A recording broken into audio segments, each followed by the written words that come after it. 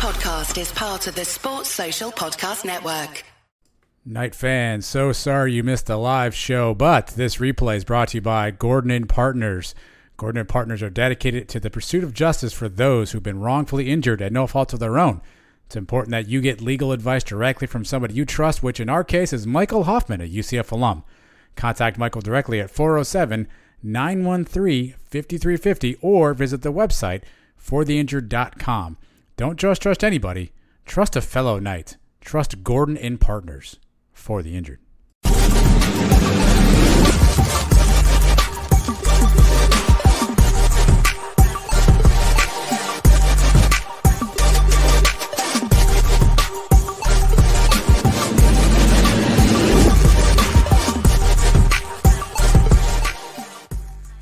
Hello, Night Nation. Trey Strelko here. This is the Sons of UCF Live. Let us welcome in Adam and the next speaker of the House of Representatives, UCF Mike. Hey, what's going on, guys? You would kill that job, by the way, Mike. Yeah, you know you don't have to be a sitting congressman to have the position. So, Mike, you get your congressman to nominate you. We could see your mug. I'm free tomorrow if anybody needs me. I'm free. I'm not interested. Not interested? Not interested. But I'll tell you what, perhaps the best live experience with you ice skating last week at Rockefeller Plaza. That was tremendous. Yeah, that was a good time, man. I enjoyed it. I wish I was still on vacation because back to reality kind of sucks. But, was that a handheld cam or was there a selfie stick involved there? No, that was just my phone in my hand. Tremendous work by you on vacation. Love it. All right, some breaking news late this afternoon. Coaching, but not the one we're going to talk about extensively tonight. Head coach Gus Malzahn adds assistant head coach to Tim Harris Jr.'s title. He's also still co-offensive coordinator and running backs coach. So Coach Malzahn making that announcement this Thursday afternoon. Of course, the big news, though, you guys talked about it. It was sort of breaking while you were recording your podcast. Former UCF quarterback Darren Hinshaw. He's back home again, and he is now offensive coordinator for the Knights. Your reaction, guys? Yeah, it took me a minute to kind of warm up to the news, Trace. I think just like every fan out there, we had all had our delusions of grandeur that we'd have the next hot name out there.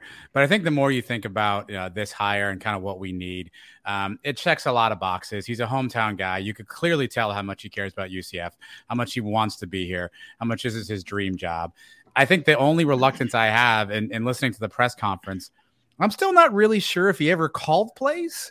Sounds like he was there when somebody was calling plays. I don't know if that was him or not. So that's really the only thing I'm not. Are you describing sure what about. It's going to be like next season? I don't know what I'm describing. That's the thing. I don't really know what I'm describing. Even as he tried to, and Jason Beatty, kudos to Jason for asking that question. Like, hey, when exactly have you called plays? It's kind of unclear to me when that actually was, but he's clearly fired up about the opportunity. Yeah, he's somebody who's going to be loyal and true to UCF. I like that Gus is willing to go outside of the coaching tree a little bit and find somebody. Obviously, he said all the right things at the press conference, like every coach does. We're going to be multiple. We're going to run the ball. We're going to go down the field. You said all the right things.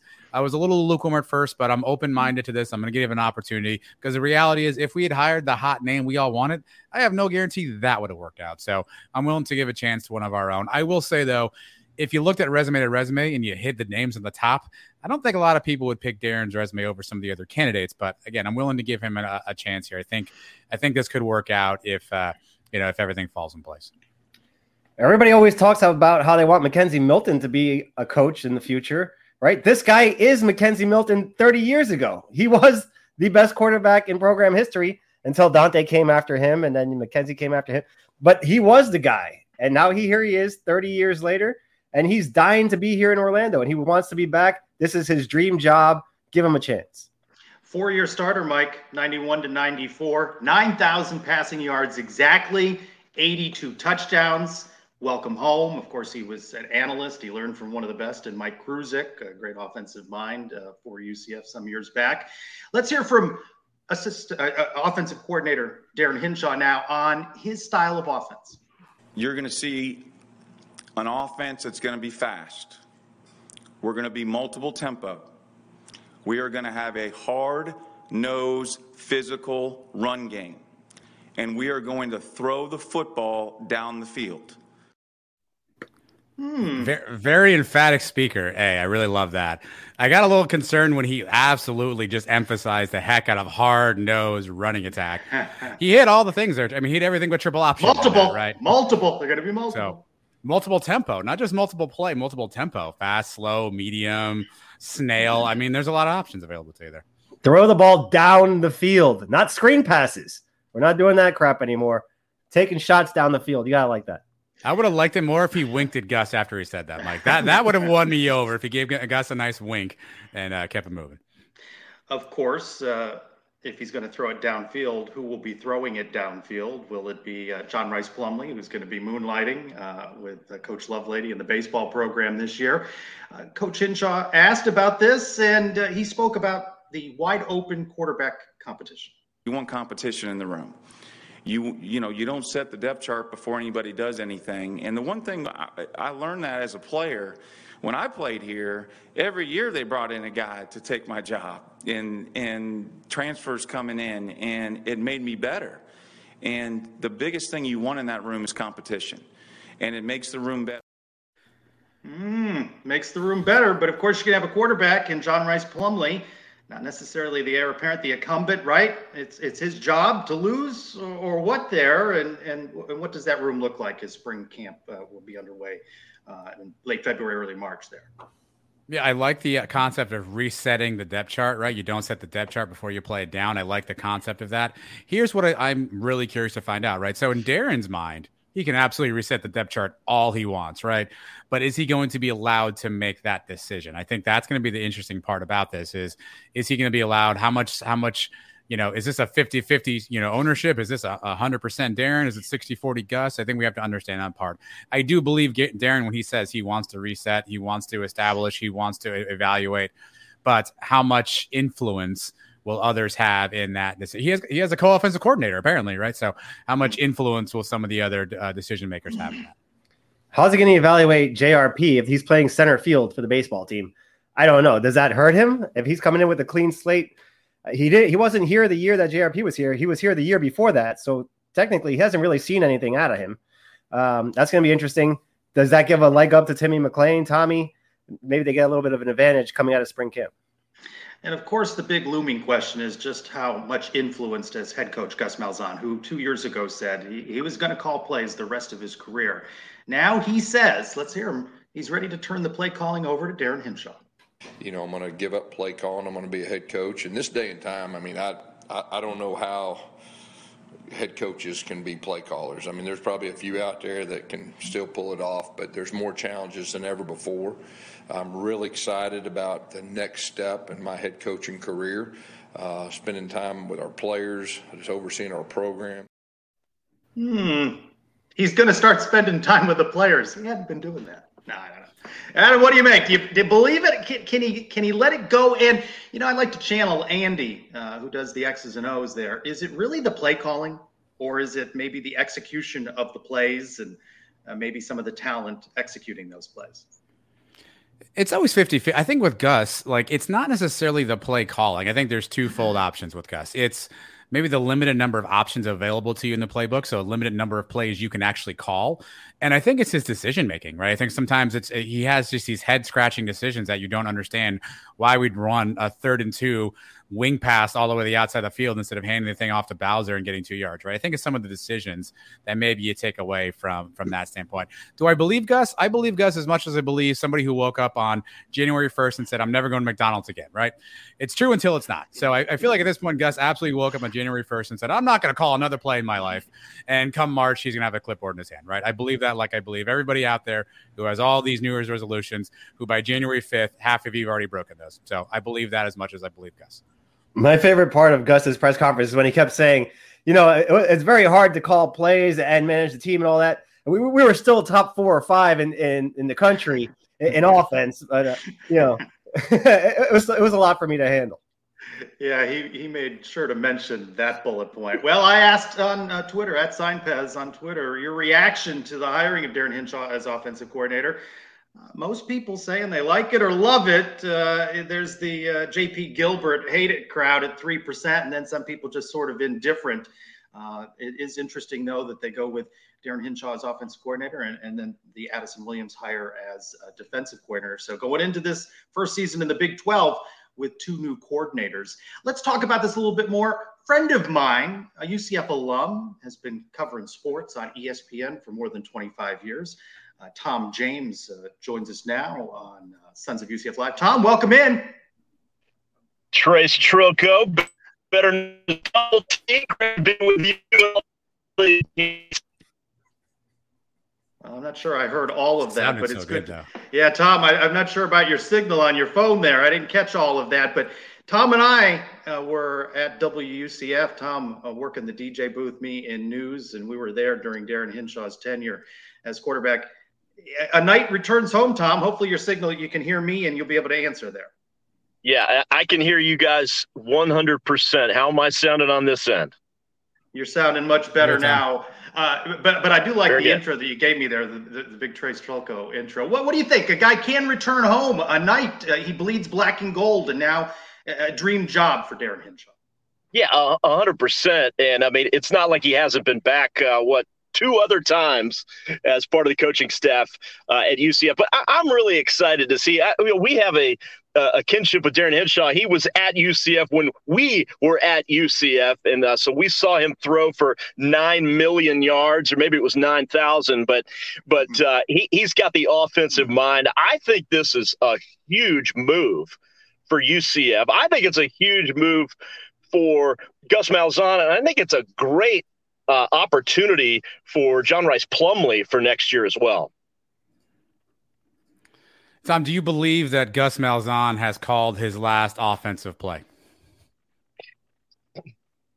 I like the McDonald's reference a minute ago. Here's my thing with that. I agree with Gus Malzahn that it is harder to do it now. And just in the last few years with NIL, there's just so many things floating around in your head as a head coach. So I'm with Gus on that. I know he's said this before and always come back to calling plays. But, you got to delegate, especially now. And I think that he's going to let Darren call the plays, and he's going to kind of be the Yoda in the background whenever he needs to chime in. But, yeah, I think Darren Hinshaw is going to quickly – I'm very confident about this move, by the way. I'm pretty confident that Hinshaw is going to pretty quickly prove that Gus doesn't need to be calling plays anymore. So that's how good I feel about Darren Hinshaw. I mean, here's a guy who was involved in a good rushing offense at Kentucky. He was involved in a good passing offense at Tennessee. So he's been part of staffs that can do both things. He cares a lot about UCF. So he really wants this to work. I think this is the prime of his career, the prime of his life. He just turned 50. Gotta like guys who just turned 50, by the way. So I think this is going to be a really, really strong and solid move for Gus and for UCF football. Forget about that stuff I want to get to the important stuff. We only have you for a couple of minutes. You were in school with Trace Trilko at the same time. I need some good Trace stories. What's the best one you got?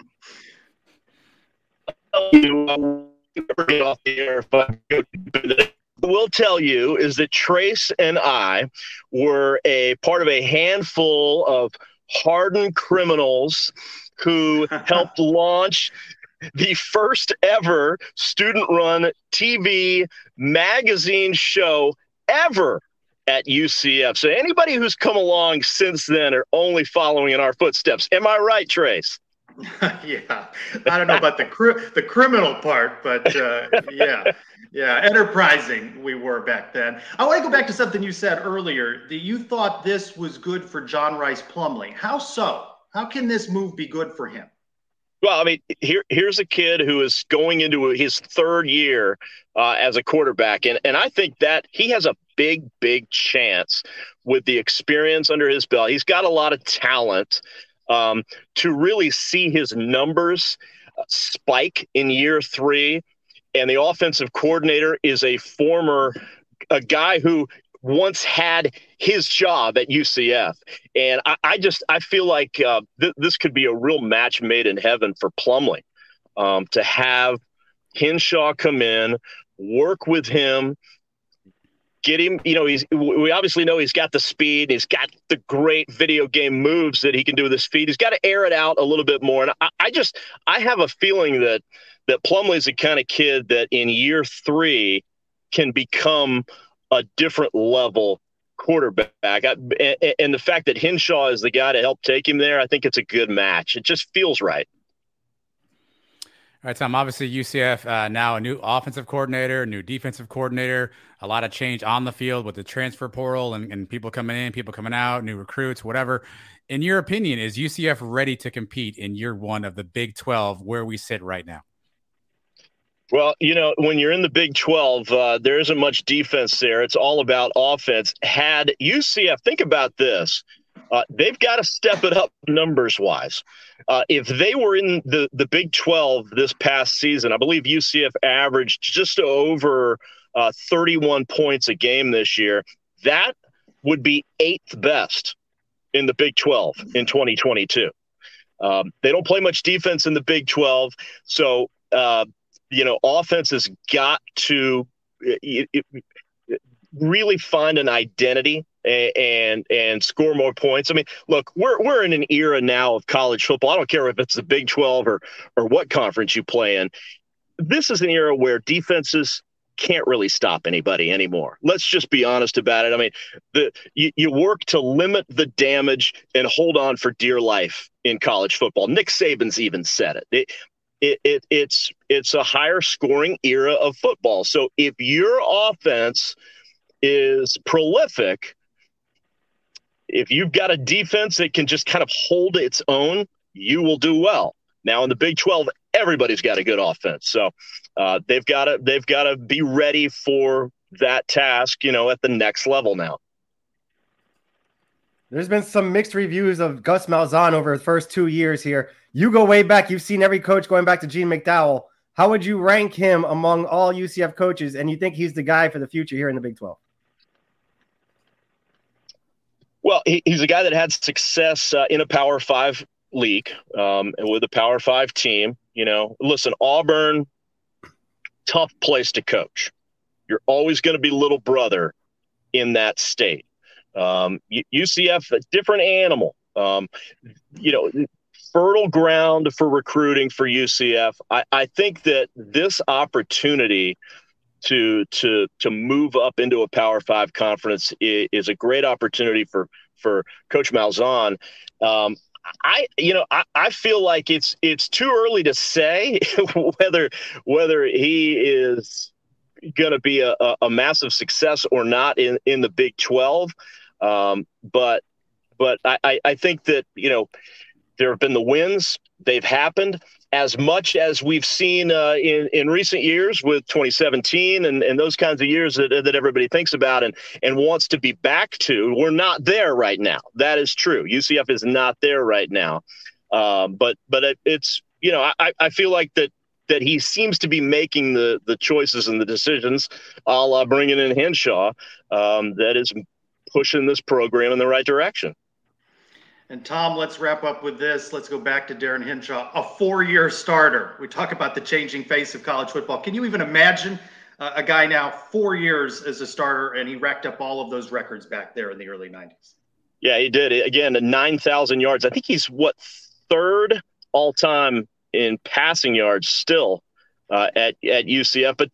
But from 91 to 94, he was the starting quarterback. Here's a kid, by the way, Hinshaw was almost a Florida Gator. I think he was recruited by Galen Hall at Florida and changed his mind late when Coach Spurrier came in and came to UCF. And, of course, Gene McDowell was pretty darn lucky to have him. But here he's going to have a guy in Plumlee who's about to be a 3-year starter. So that's why I think that this could be a really big and promising and exciting year for Plumlee. Tom James, UCF alum, ESPN broadcaster, friend of mine. Thanks for being with us on Sons of UCF Live. Always my friend. My pleasure. All right. Thank you, Tom. 4-year starter, guys. It's hard to picture that nowadays in college football at the quarterback position. Yeah, I mean, it's almost unheard of at this day, right? I mean, we've seen quarterbacks move every day, it seems like. A guy like Sam Hartman, who played 4 years at Wake Forest, is going to grab a 5th year at Notre Dame. I think those days are long gone. McKenzie almost did it if it wasn't for the injury.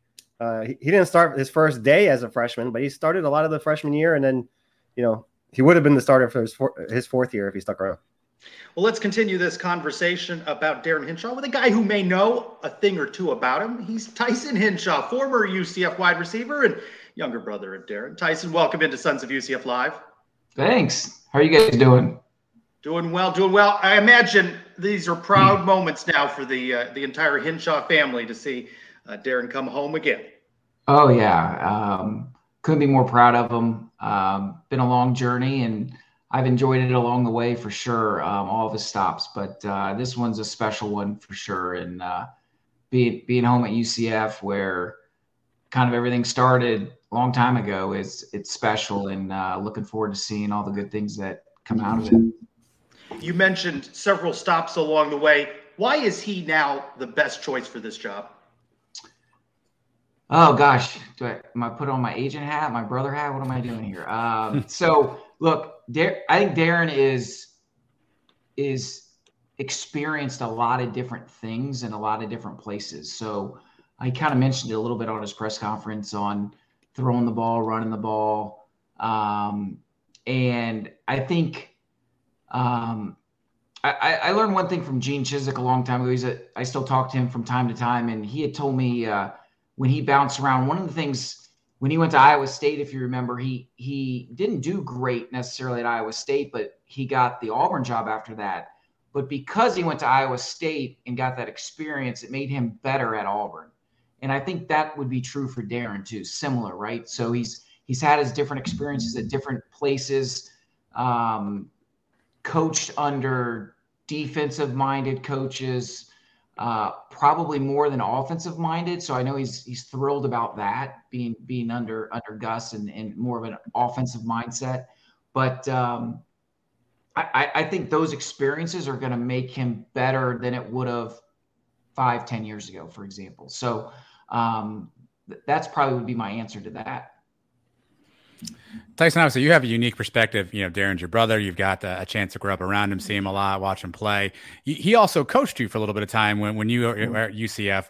What kind of coach is UCF getting? For a UCF player who's listening to this right now, describe what they're going to get in Coach Darin Hinshaw. They're going to get somebody that cares about them. And I know that's, you hear that from time to time where, do the players coach, if you will, or they care about the players. Some coaches care about winning. I mean, everybody cares about winning, but some coaches care about that over maybe the player. He's very much centralized on the player. And I think when you do that, and I was fortunate to have a lot of coaches like that as well. I mean, Sean Beckton was one, Kruzik was one. They really did care about you as a person. And when you believe that, I think you play harder. I think you play better. Chizik is another one that I would have run through a wall for. Those type of guys, when you're around them, and it becomes contagious and it's exciting. I think they're going to feel his passion. He's a high energy guy, and I don't think you can have enough high energy folks on your staff. And I think he's going to put a little spark in some folks' steps over there. And I'm excited about it. I think he's doing a great job. I think that's what I would say most if I was a player. You're going to get somebody that cares about you and really wants to help develop you and grow you as a football player and a human being. What's your brother like on game day? Are you able to call him in the morning and kind of mess with him a little bit or go over a little bit of the game plan, or is he strictly business, leave me alone? I always do get the first play. That's my first question. I just need the first play. But he's focused. That's probably the best way to say it. The night games are always tough because you sit around and, you've got the breaks and you watch some college football. But I would say he gets balanced throughout the day and starts to get that excitement, starts to get going, and juices start to get flowing as you get closer to the game, and then he's ready to go. He's he's such a great game planner, if you will, during the week. I think, doing that work and what he does with taking everybody's advice and listening to everybody and ultimately formulating a game plan that everyone believes in. And when you get everyone believing in it, kids are believing in it, you feel like you're going into every game and you can win when you've got great game plans. And to me, as a play caller, that yes, you call the play on Saturday, but it's really the work you put in during the week in the game plan that's listed right there, and boom, you call it, and it's at the right time, etc. So he's a timed, energized person. I'd say he's excited and gets ready, gets jacked up when the time's right. But you obviously can't do that all day. You'd be worn out. So he tries to get a nap in there, I think, sometimes too, in those late games. It certainly feels like he won the press conference. He talked about when he was quarterback at UCF, he always had competition, and he talked about there's going to be competition. It's good for everybody in that quarterback room. How do you handicap what this quarterback room looks like? Now you have the starter from the previous season in John Rhys Plumlee. It's going to be moonlighting with baseball in just a few weeks, and that adds a dynamic to things as spring camp will open for UCF football. I don't think it would be right for me to handicap it. I honestly have no idea how. I think obviously we've got some great players there, and John Rhys Plumlee's an incredible athlete. I'm excited to see what Darren can do with him. Actually, I think there's a lot of positive things he can do in his offense, and you know what? The other thing is, let's not forget. I mean, Gus did a phenomenal job. He had a fantastic offense. We did some awesome things. He's a legend in that right. So, I don't think we're not recreating the wheel, if you will, right? We're just going to be he's probably going to be changing some things. Obviously it's going to be his terminology and that type of stuff, but overall it's still football. And I think it's going to be great having Gus. I'm sure he's be chiming in plenty, right? And helping ultimately how it formulates. But who's going to play, who's going to start, who knows? But let's get to spring and see how things shake out.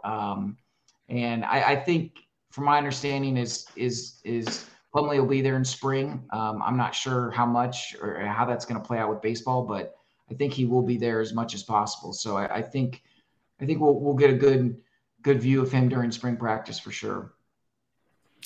Well, Tyson, obviously, I know you're a UCF alum. You're also a fan. I know you watch a ton of UCF football, and obviously, you know what your brother likes to do offensively. So how do you think a Darren Hiddenshaw-led offense will differ from a Gus Malzahn-led offense? I think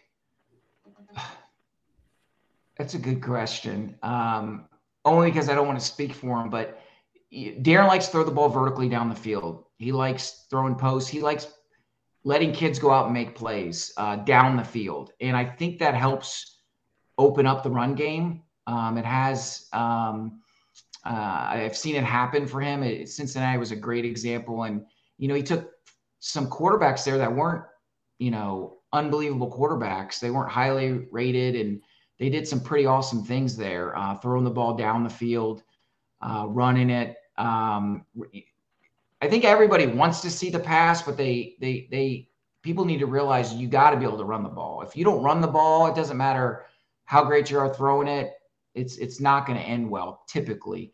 You got to be able to run the ball. So I think it'll open up the run game. But again, we had a great offense here. I think a few games we struggled, but overall, I think you're going to see some different sets. I think you'll see a little different motion. I think you'll see things more down the field, vertical passing game is what I would say. Growing up together, I'm sure you guys competed in a lot of stuff, one-on-one basketball or something like that. You being the little brother, is there something you can do to kind of get under his skin, maybe? Or in anything specific, or no, just anything? Just anything. Yeah, I would say golf more than anything.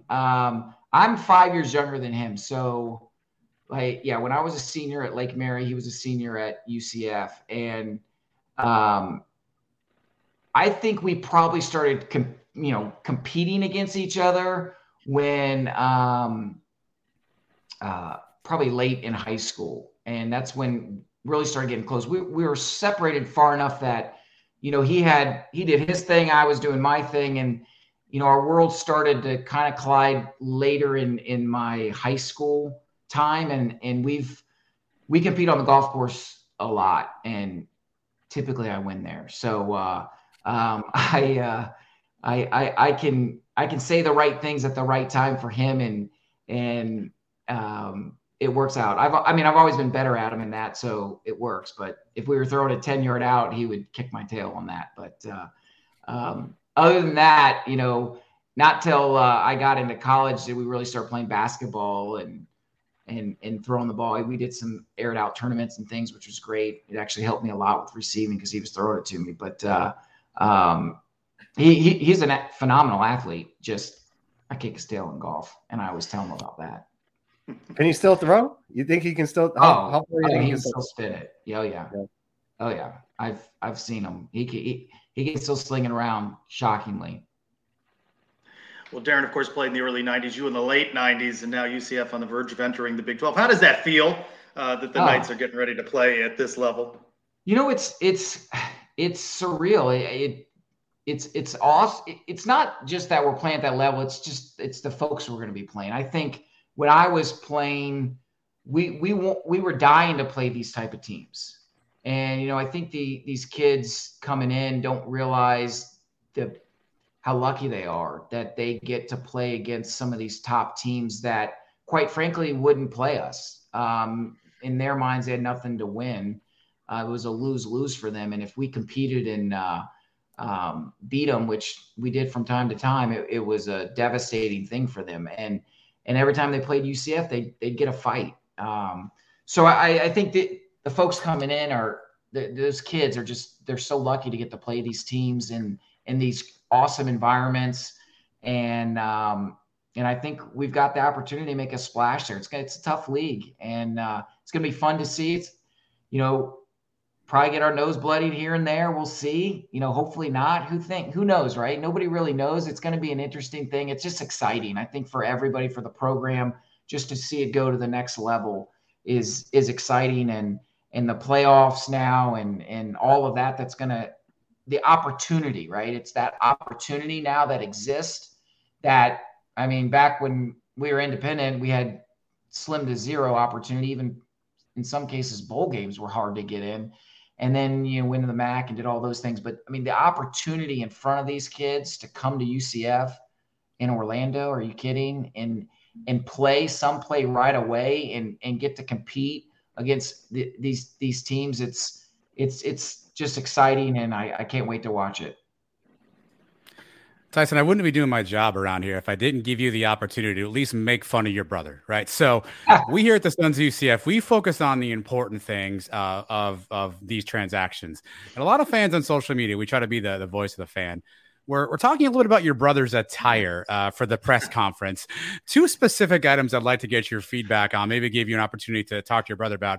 That jacket looks like it may be 4 to 5 sizes, a tad too large for Darren. Can you give me any insight on the jacket selection for the press conference? What I'd say is he's actually, it's because he's lost some weight, and that's part of the problem, I think. I don't think he's gone back out and addressed his wardrobe. Coaches, I think where, he's got suits, I think, that fit him a little bit better in sport jackets. But I think if I remember right, he had khakis on and sport jacket. So I don't think he's gone back out there and re-upped in that. But I'm definitely going to have to help him there, right? I need to get him fitted for some sport coats. It worked for the day, but we're going to clean them up and get some better fitted jackets for sure. But we appreciate that. Yeah. Item number 2, the UCF pin placement on the lapel. I don't know if you noticed, but just a little bit north of that pin, Darren, there's a little buttonhole there where you can just put the pin right on through there. It seems like he went right through the fabric on the lapel pin. Can you give me some insight there? I don't know. I'd love that. I'll have to ask him who did that. So I'd like to think he did it, right? It's on him, but maybe the jacket was off. Who knows? But yeah, it goes up there in that little spot that you're supposed to put pins in, I think, right? Yeah. Yeah, just two important follow-ups. It's all part of it, yeah. He didn't have the pin on, I think, originally, so he must who knows how early he got it before that. Were you able to join him? Were you able to be there, Darren? Were you able to join him for this day at the press conference? I saw him. I hugged on him when he came into town. I talked to him. He drove in. Gosh, he drove in late the night before. He stayed in Tifton. It was like 1:30. I was still talking to him, and he slept for about 3 or 4 hours and got up and trucked on down. And it was kind of funny. I was talking to him on the phone, and he's like, I forgot about the Orlando traffic. Gosh, he got caught in some traffic. There was an accident, so it delayed him a little bit. But I hugged on him. Unfortunately, I had to do something with my son at that same time, so I couldn't be there. I totally would have for sure. It was a special moment, and I know he was thrilled and excited and nervous and anxious and all of those things combined, right? I mean, I think you saw how his passion come out, and I think that I look forward to his next one. I'm sure his next conference will be a little bit calmer. I've been asking him to, the microphone will get you up here. You don't have to get down here, or you can adjust it. So, that's the first thing I said to him, and he goes, I knew you were going to crush me on that. And, but just having fun with him. Now you have 2 more items in addition to the microphone you can talk to about. Tyson Hinshaw, thanks for being with us on Sons of UCF Live. Congratulations to Darren and your family on this. Thank you. Thanks, guys, for all you do. Take care. Go Knights. Thanks, Tyson. Let's charge on. Adam with the hard-hitting questions. People want to know, vertical attack, running. I mean, the suit jacket just looks a little large. Again, maybe that's this thing. And the pin was really a thing. There's an easy spot for it. I don't know. Mike, a lot of talk now about quarterback throwing downfield and finding those wide receivers. We're going to have to see a market improvement from John Rice Plumlee in that department if he were to emerge as starting quarterback in 23 and be successful in what we're hearing is Darren Hinshaw's offense. If he's the starting quarterback. Like he said, it's a wide open competition. If he can't hit those passes, he doesn't fit the offense. There you go. Some other news and notes. Football, former UCF quarterback Ryan Schneider, Florida Dairy Farmers 2S Coach of the Year, led Cocoa High to the state championship. I exchanged messages with him last night, and he likes the Darren Hinshaw hire, and that's coming from a guy who knows a thing or two about quarterback play, and Ryan Schneider. On 3, it's a good follow on social media. They list the most transfers in so far this college football portal season. UCF with 10, trailing only Arizona State with 19. Colorado, they have a coach you may have heard on, and Neon Dion at 15, and Michigan State at 13. And Rashard Causey Jr., UCF DB, signs with the CFL's Edmonton Elks. He spent last season with the USFL's Tampa Bay Bandits. So a couple other news and notes. I'm still used to them being the Edmonton Eskimos. I kind of missed where they renamed themselves the Edmonton Elks. Men's basketball, UCF gets the road win last night at East Carolina. And a lot of that came on the shoulders, Adam, of C.J. Kelly, 30 of the 64 points for the Knights. Yeah, I mean, I lovingly talked about his Darius Perry-itis in some games, but we needed all of that and more last night. A tough road win against ECU. Not always a great team, but always a weird place to play. So you definitely felt good about them grinding out a win on the road. You can't win them all pretty, right? And this is a conference win, so you got to take them how you can get them. Well, let's talk about this a little bit more with Leo Rodriguez, who's been writing articles for us at twonightsmedia.com on men's basketball. Leo, 30 points. UCF needed all of that, especially after Darius Johnson left the game with an ankle injury. Yeah, so how are you guys? How are you, Adam? How are you, Mike? Doing good. We're well, man. We are hanging in there. Yeah, we got the wardrobe question. Is the Giants blue under? Is this the Giants? It might be, Trace. It might be. Thanks for joining us, Leo. We'll talk to you next week, buddy. Well, because we went through that whole Gator thing with you last week. Yeah, I wasn't sure what blue was under there. But anyway, what do you think? They get the road win. It wasn't always pretty, but 2-1 now in league play. So I thought it was much of what Adam said. It's always good to grind out those road wins. Conference play is conference play. They're going to be tough. They're going to be tough games to win. So, yeah, even though you saw some struggles from our team offensively, our defense was there as always. holding them to 35% field goals. So that's always good to see. But CJ Kelly, man, just being that fifth-year senior that, we want to have on our team. We want to have experience on our team. So I thought that was great to see. And there's just things to work on here and there with execution on offense and closing out games. But overall, I thought that they got the job done on the road. So, Leo, obviously the story of the season so far, Taylor Hendricks, he's been the freshman of the week a bunch of times. But last couple of games, he's been a little bit off. Do you get the sense at all that he's hitting kind of that freshman wall where, the season's getting a little bit longer, a little bit more than he played in high school? Do you get any sense at all he's kind of hitting that wall right now? Yes, I do. I really do think that the minutes might be affecting him a little bit more. And a lot of that is due to his talent. I mean, Coach Dawkins is, counting on his talent to, carry the team on both ends of the floor. Obviously, he's not the only one that's talented on the team, but, he's our highest recruited, player. So having Taylor, having that weight on him, I think also deals with the fact that he needs to, kind of get it together, maybe, get some more practice shots in and they'll start falling for him. They'll start falling for him in the games, but just, have a nice gym session to himself, and I think he'll get back on the road. This team was put together in the offseason with guys that haven't really played together much. What's the biggest surprise to you so far coming off to this hot start?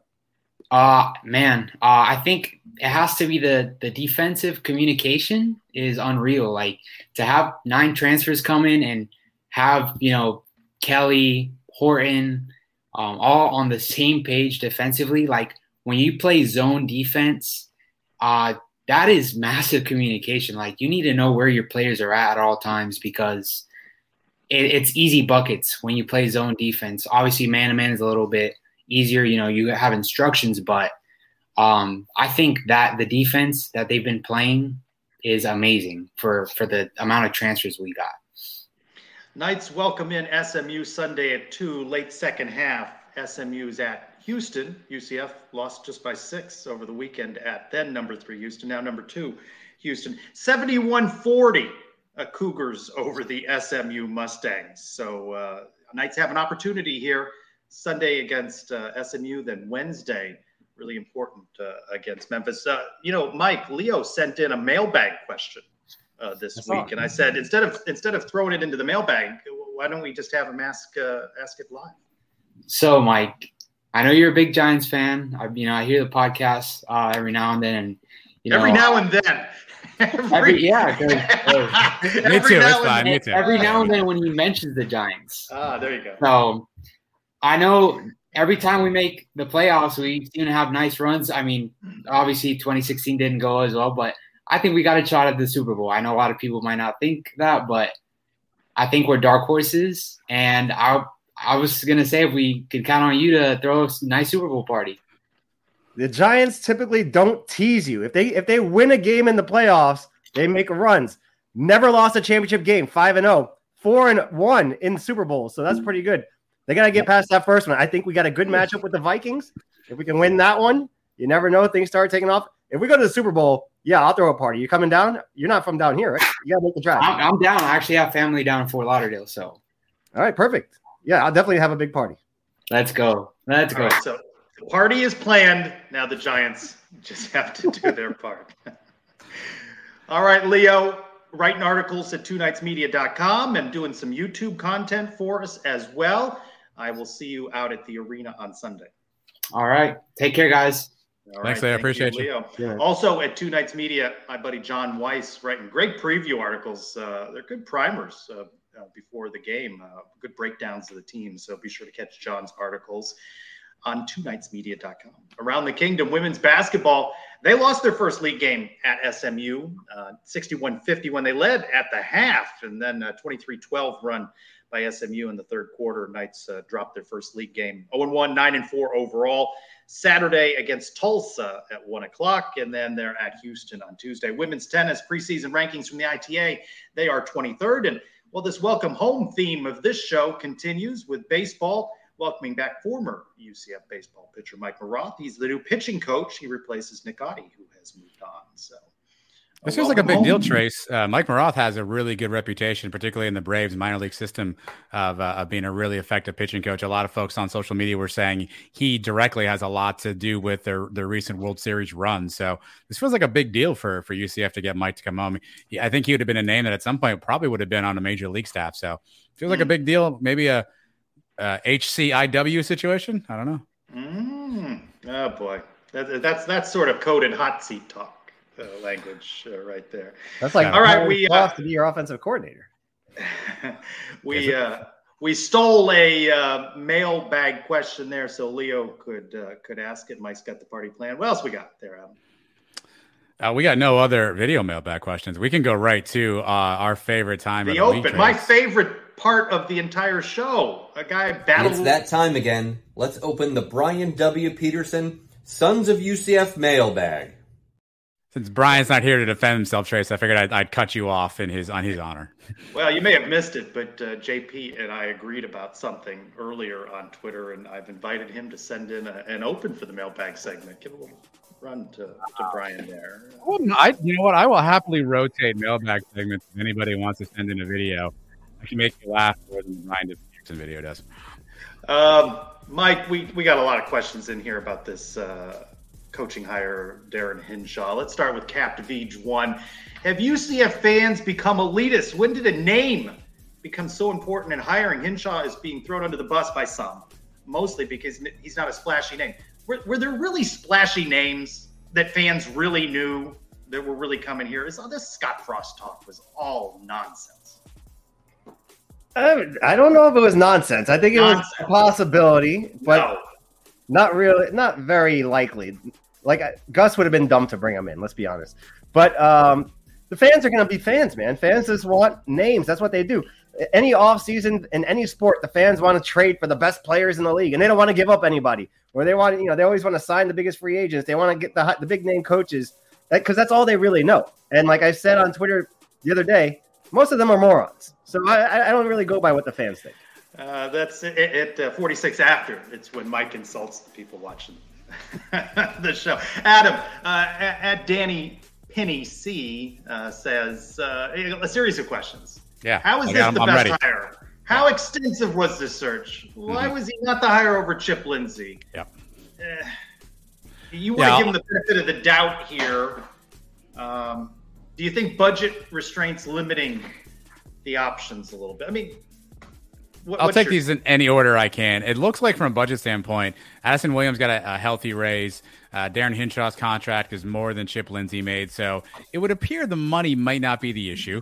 But again, I don't know how much, was on the table here. What's the next one? Why did he go to UAB? Why Chip Lindsey? Gus said it in his press conference. He always hires from his coaching tree. This is the first time that he went outside of his tree. I think last year, Chip Lindsey in his coaching tree, he needed somebody to hire. Chip was that guy. So I think this is his first time going outside the coaching tree.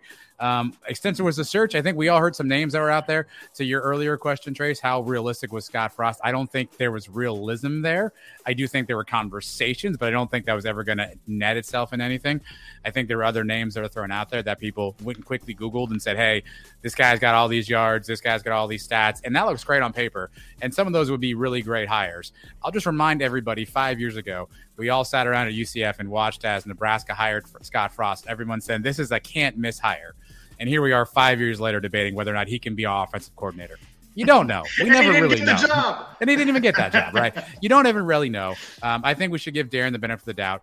Do I have pause that I don't know how much he's called plays? I don't have a feel for the rhythm he's going to call, that he may not have the right, individuals in positions to make that all take place. Yes, I do. But I think while he may not be the best hire, he might just be the right hire. Mike, at 2 letters, 2 words, Robert, what grade would you give Gus in the hiring of Hinshaw? And does OC stand for occupies chair? As Hinshaw will maybe let Gus actually be involved in play calling. I'm skeptical of this, that he's going to be calling something Gus is already not on the same page with him about. Yeah, I can't give him a grade. The guy has been on the job one day. I can't give him any grades until I see the results. This is like the day after the NFL draft, and everybody's giving out grades for the teams. Oh, they had an A draft. and then the guys turn out to be a bust. I don't know. Hinshaw could be great, or he may be just a figurehead. Who the heck knows? Yet to be seen. Trey, I don't know if this is sourced or if this was just him talking, but if you hear what Tyson said, talking about the offense, he said, it may be a little different. It may be Darren's verbiage, but we're not going to do a whole bunch of different things. If it's Darren's verbiage, that would indicate to me it's a whole new system, right? A whole new offense, which would indicate that he is allowed to make some changes. I don't know if Tyson just said that word just because, or if that's actual knowledge. But if there's going to be verbiage changes, that tells me that Darren's going to get a chance to install something from his own system. Adam, Matt Rejoice Knights, grade the new coaching hires. Let's look at it a little bit differently.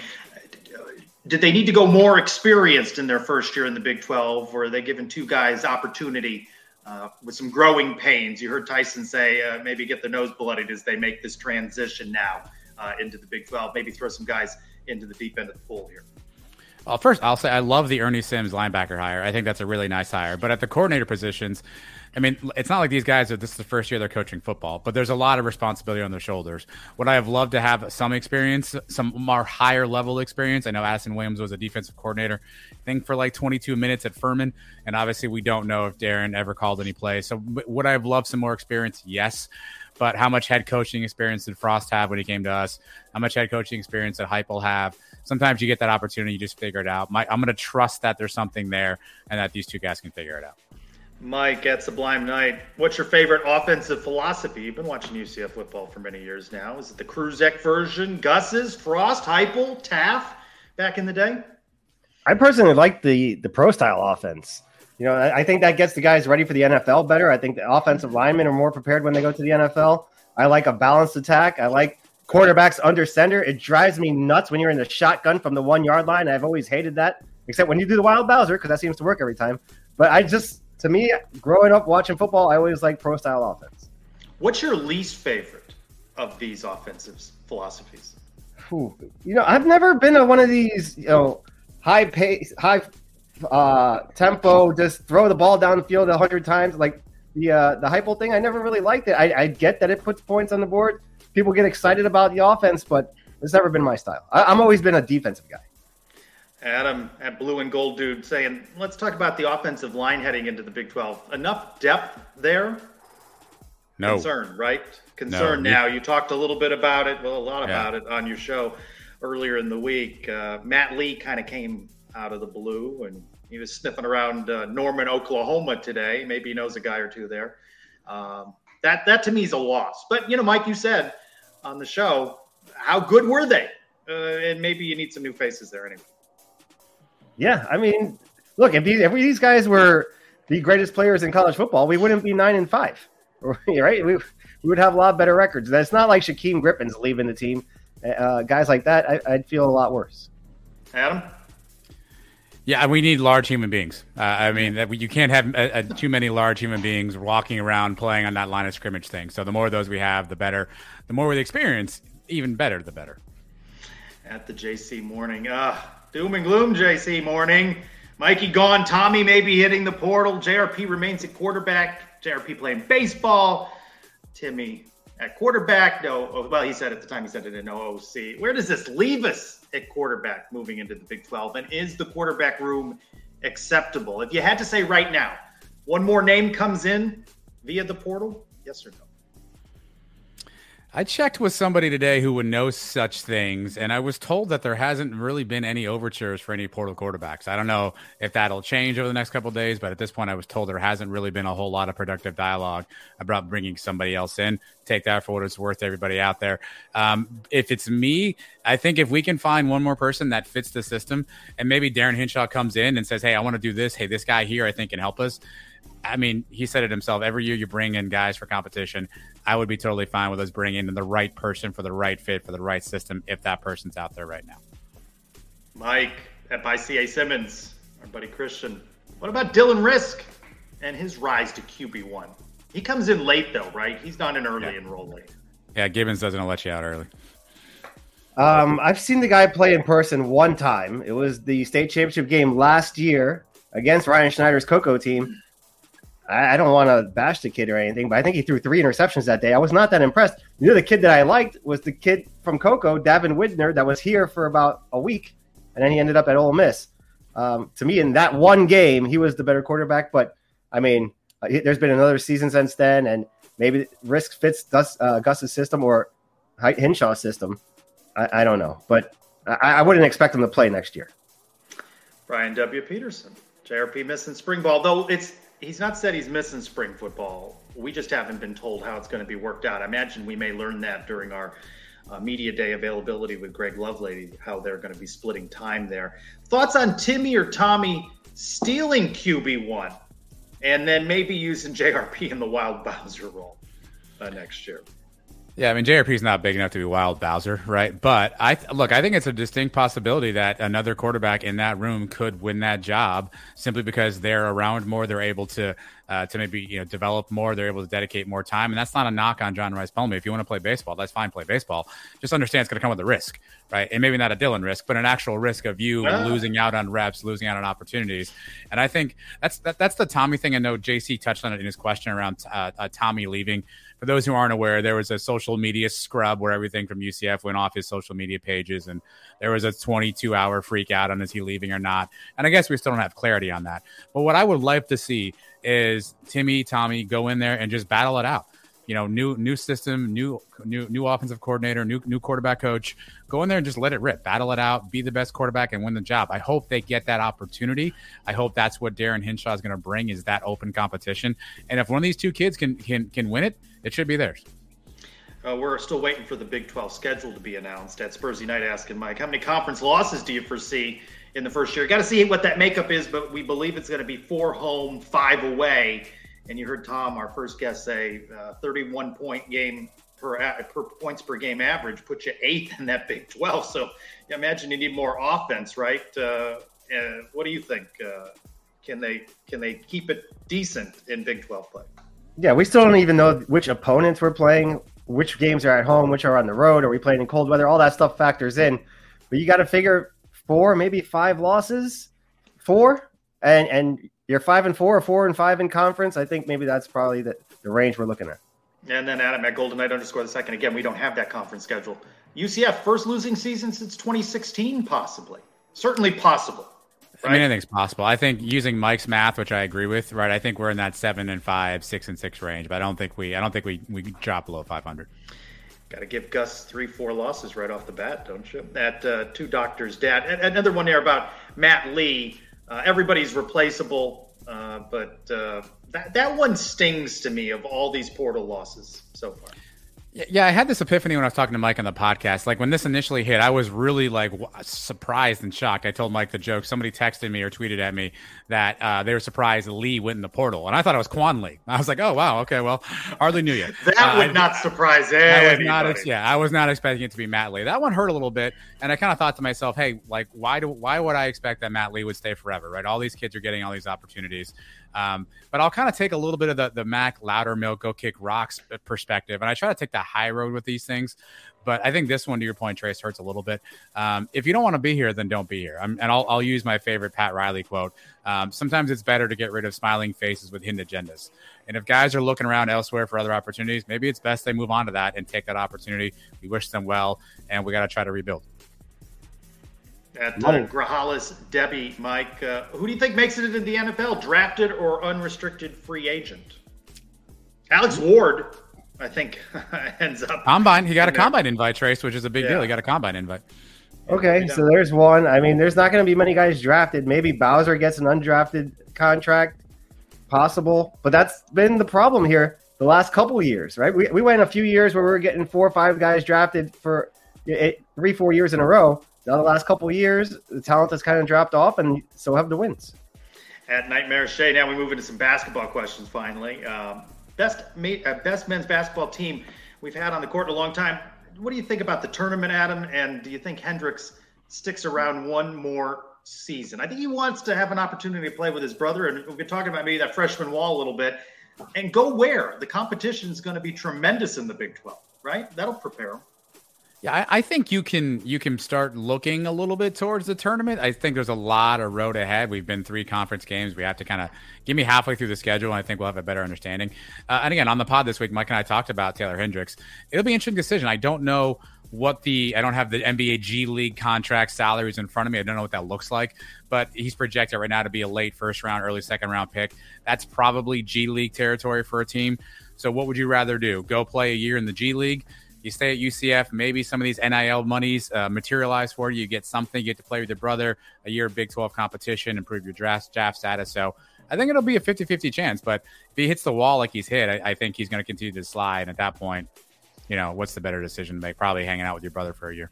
UCF welcomes SMU Sunday. SMU trailing at Houston, 5 minutes left, 81-45.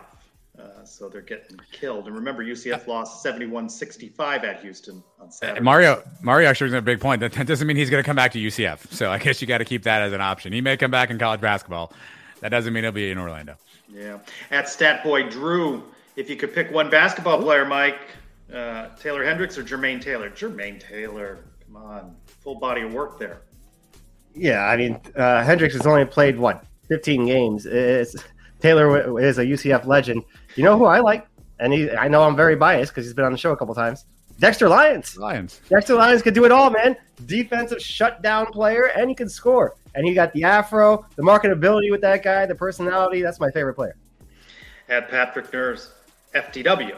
Women's basketball questions. We turn now to our women's basketball expert. And I'll take this one for you, Mike, because time is short, and I know you could go on for 5 to 10 minutes about this. Thoughts so far on Coach Messer's first season with a transfer-laden roster. 9-3 in non-conference play. They dropped that first one at SMU. That's going to be a work in progress, and I think they still have tough sledding there when they face the team from Tampa. And I had opportunity. A buddy of mine calls radio broadcasts for Tulane, so I actually saw Tulane women's basketball with him when I was there a couple weeks ago, and they're pretty good. And they'll be here in early January. So I think they still have a tough road ahead of them. She's got to establish her program. Mike, we'll go into more of women's basketball next week for you. At Eric Lopez, ELO.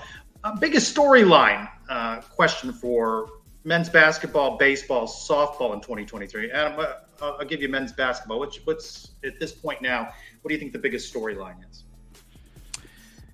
Consistency. Can we stay consistent night in and night out and count on some key guys? It seems like we have the CJ Kelly, please bail us out offense. Taylor Hendricks maybe makes a key shot, but can we get consistency out of DJ, out of Ithiel Horton? Michael Durst quietly turned into our really productive big man when he leaves the floor and Lahat Shun comes in. It's a whole bunch of clown car disaster. So can we stay consistent with what we have? Mike, baseball, what's your biggest storyline? Is this make it or break it for Greg Lovelady? This is the year. He's got to get to a regional, maybe even, God forbid, win one. That's never happened, but get to one at least. Have a winning season, play well in the conference tournament, and have a good year. And then you can come back for the Big 12.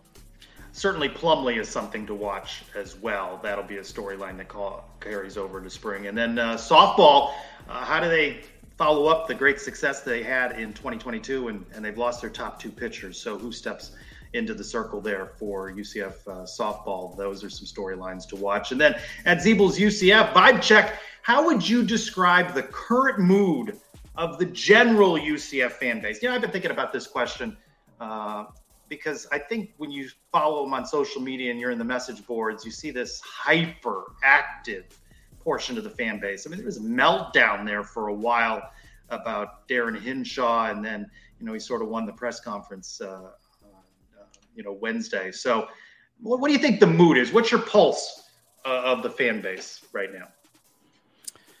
I would say anxious, Trace, because I think there's so much upcoming that we want to kind of see how it plays out. And I think that anxiety can obviously play negative and positive. I think you talk about the negative side there.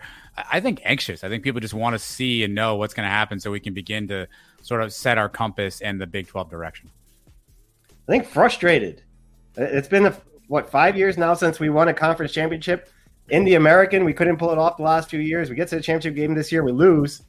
This was supposed to be our year to take down one last crown. I think the fans are a little frustrated, especially with the way the season ended the last 4 weeks. And we were set up for everything going into that Navy game. Didn't play well against Navy. Didn't play great against the Cows. Didn't play well in the championship game. Didn't play well in the bowl game. Going into the offseason, it leaves a bad taste in everybody's mouth. I think that the release of the Big 12 schedule will put a little wind in the sails. You'll know, Mike, how you can plan your tailgating in Iowa State and Lubbock, Texas, for example. And then maybe, does UCF play Dylan Gabriel, possibly Matt Lee in Norman, or do they welcome the Sooners to UCF? I think that'll give us something to chew on when that schedule finally comes out. So it's been an interesting couple of days with the announcement of Darren Hinshaw and some of the coaching moves. So we've had a lot to chew on here during this hour of the Sons of UCF. You guys, you broke it down. I love the breakdown, by the way, of the season. I couldn't believe, I knew the number, but when you were talking about how many touchdowns Isaiah Bowser scored on the season, it was a lot more than I thought it was in my head. 16, yeah. Yeah. He was unstoppable at the goal line. Nobody could stop him.